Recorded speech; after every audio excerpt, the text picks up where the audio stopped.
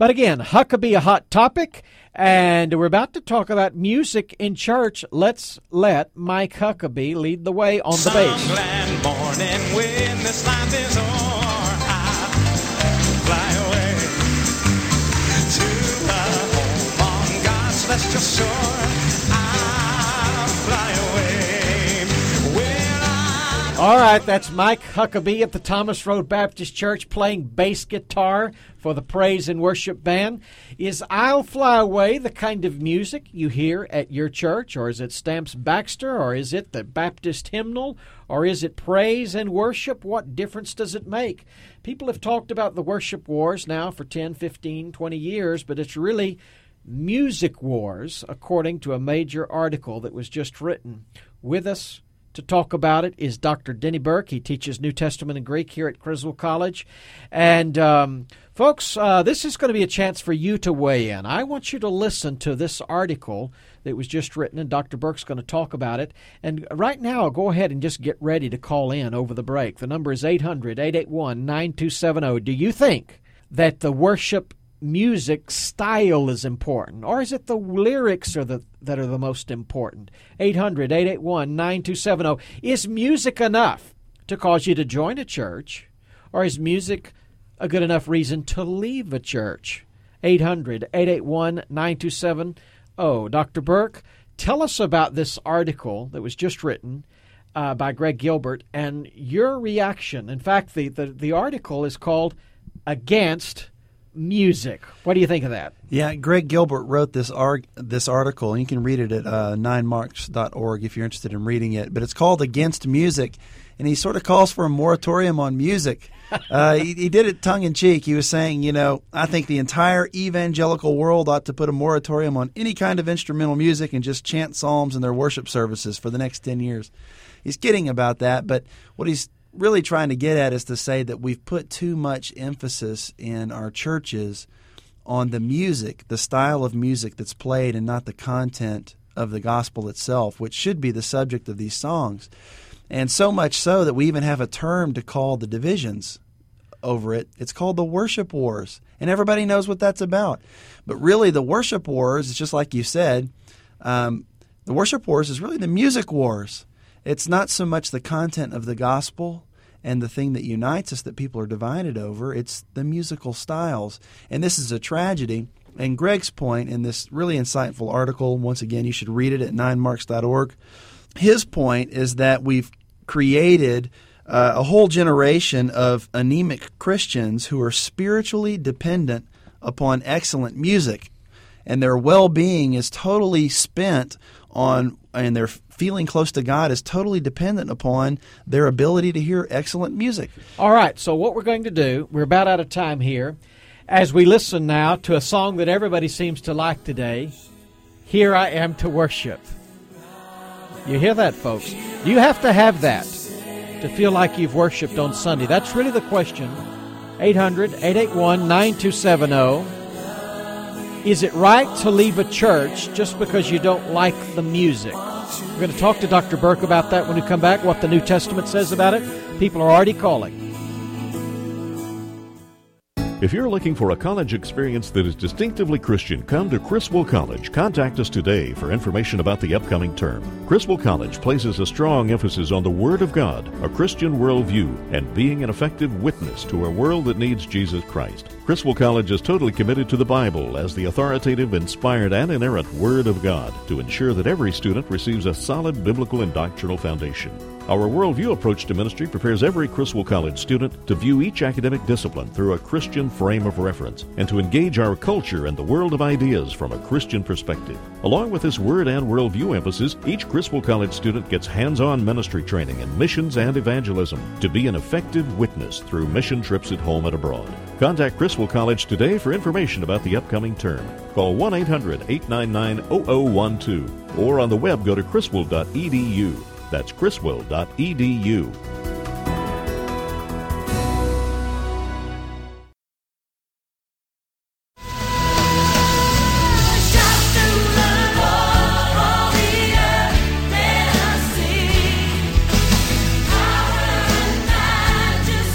All right, you know that song. Perhaps you've heard it many times. Perhaps you like to sing it. Shout to the Lord. Well, what about Amazing Grace or Blessed Be the Tie That Binds? Or who do you like out there? Do you like some old group like Whiteheart or something like that? Or are you the Statler Brothers? Or what do you want? The Cathedrals? What's important to you when you go to worship? And would you leave a church over music? Article written by Greg Gilbert called Against Music. Dr. Denny Burke teaches New Testament and Greek here at Criswell College. Dr. Burke, again, your reactions to this article and to this trend of it's really music wars, not worship wars in church. Yeah, I think it's fascinating, the songs that you've played so far. The people who are on the cutting edge of the worship music trend, or those are considered old songs. They were new like 5 or 10 years ago. Yeah. They're all old now. It's really hard to keep up, and that's really the whole thing. The musical styles change, and today they change very rapidly, and that's why it's so unfortunate, I think, from a New Testament perspective, to define worship as if it were a synonym for music. And that's the way that things are. A lot of times people say we go to church, we really like the worship. What they meant was we really like the music. Of course, the New Testament teaches that worship is so much more than that. It may include prayer, preaching, giving. Oh, yeah. In terms of, first of all, what we do as a body when we gather corporately, Acts 2, the apostles, the early church were gathering together, devoting themselves to the apostles' teaching and to prayer Doctrine. and to fellowship. And it has nothing to do with music. I'm not saying that can't be a part of it.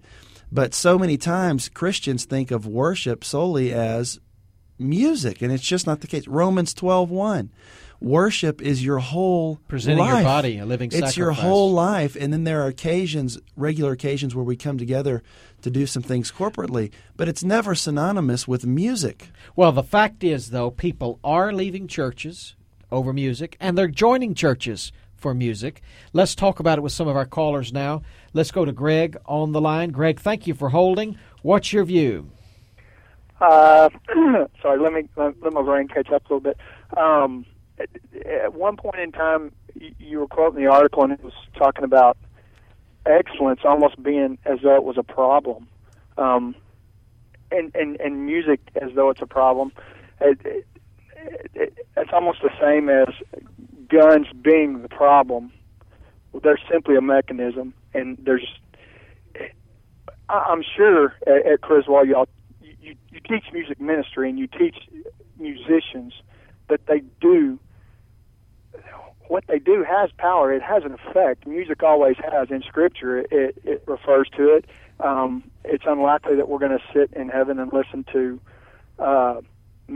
ministers preach, but there's a high Why do you say that? We're going to worship both with and without music. Matt Redman, one of the leaders in the cutting-edge worship music, probably experienced some of what you're talking about, when for a year at his church they stopped playing music because he felt like it became the focal point. And they went a cappella for a year. This was at the height of his career. He's writing songs left and right. You've probably worshiped him yourself many, many times. And so, you have a viable point that music can become the focus, but someone's up there leading it. And if music is the focus, it's the focus for them. All right, thanks so much. That's the purpose of leading. Let's get Dr. Burke to respond to that. What do you think, Dr. Burke?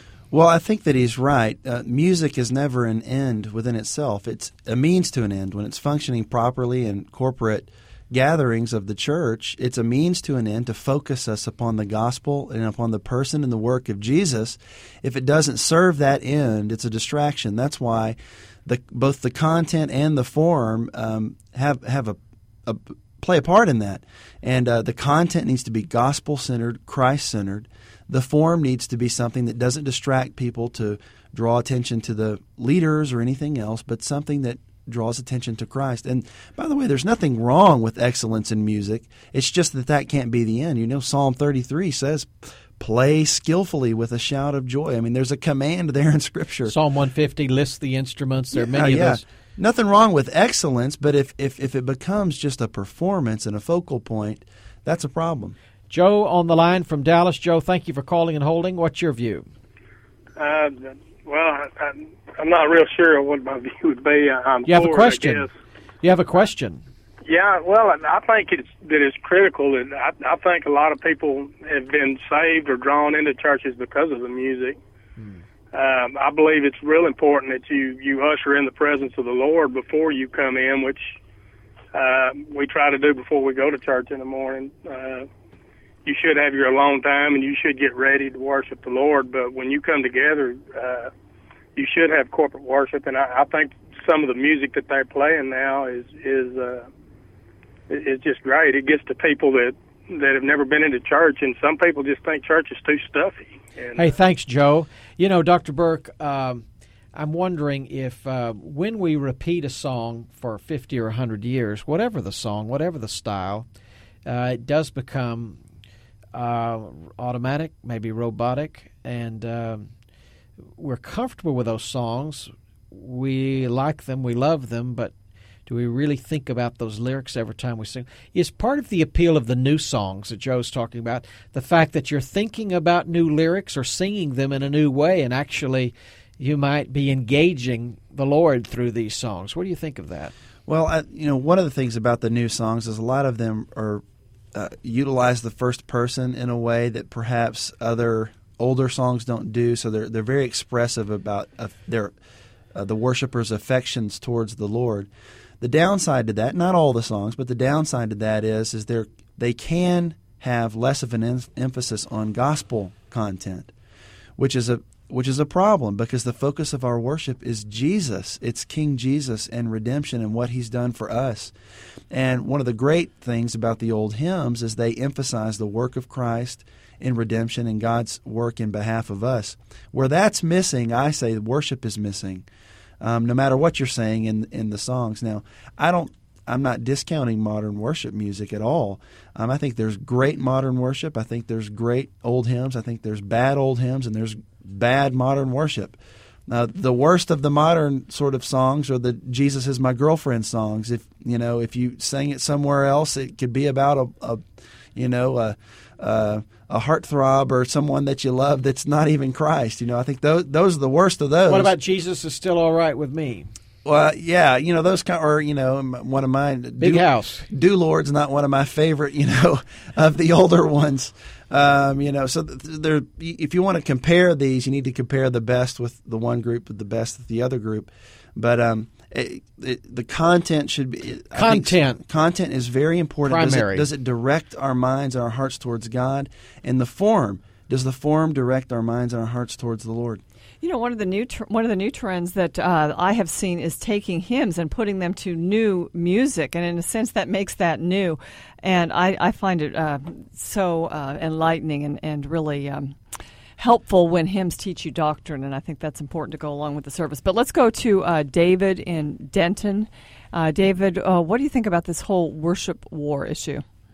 Well, I pretty much agree with what's been said so far, but to reiterate the point is that when people go to see a concert, it's where they lose the importance of worship, where it's not, like you're saying, it's not just music, it's not just the preaching, it's all of it together. And if the worship leader is not engaging the congregation and helping lead them in worship in that's where I think it becomes a huge problem for everybody. So we don't really want a show in our worship services. It shouldn't be so much for entertainment value, but worship in what we're giving to God, not about what we want to sing, but what we're willing to do to present to Christ. Denny? Well, yeah, and I would just say, I'm listening to the way that even we're talking about this now. So many times, even in this conversation, we've done what Greg Gilbert was pointing out. We use worship as a synonym for music. And just biblically, that just doesn't bear out. Here's a test question just for all of our listeners. We can't do this with everyone, but here's a question. Test yourself. If you had no music in your gathered assembly, could you worship?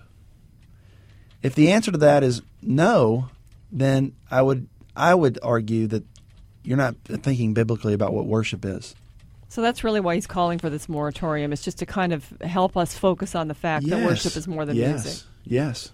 Let's go back to the phones. We're taking your calls. Ryan is in Soxie. Ryan, thanks for calling. Soxie. Hey, thank you all for taking my call, and I just really appreciate everything that you've been saying so far.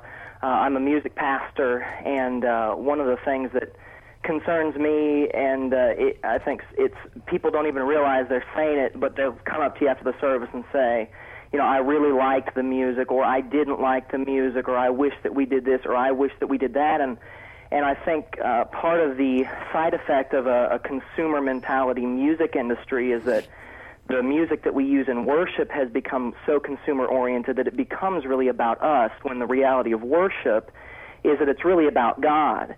And that we Hey, Ryan, we have to stop there. I hate to cut you short, but we're up on a hard break. Dr. Burke, your reaction to that insight? I think he's absolutely right. We're not picking churches or selecting what's a good and a bad church based on the doctrine preached or the message preached. But does it, fit my fancy in terms of what I prefer in music? And I would just argue, biblically speaking, never let a musical style be a deal breaker for you when you're looking at a church or thinking about staying at a church. Don't ever let it be that. Let it be the gospel preached. Is this a gospel preaching church? And, frankly, the last 2-3 churches I've been in, they don't do my particular style of church, but that's not a deal breaker for me. Dr. Denny Burke teaches New Testament and Greek here at Criswell College. In the fourth segment today, I will be speaking about 3 kinds of music that are allowed in church. There are only 3 kinds, of music mentioned in the New Testament that can be used in church. Stay tuned for the fourth segment, and I will talk to you about those 3 kinds of music. Once again, we're celebrating $32,000 raised for Union University. Thank you, KCBI audience. And this is Matt Redman.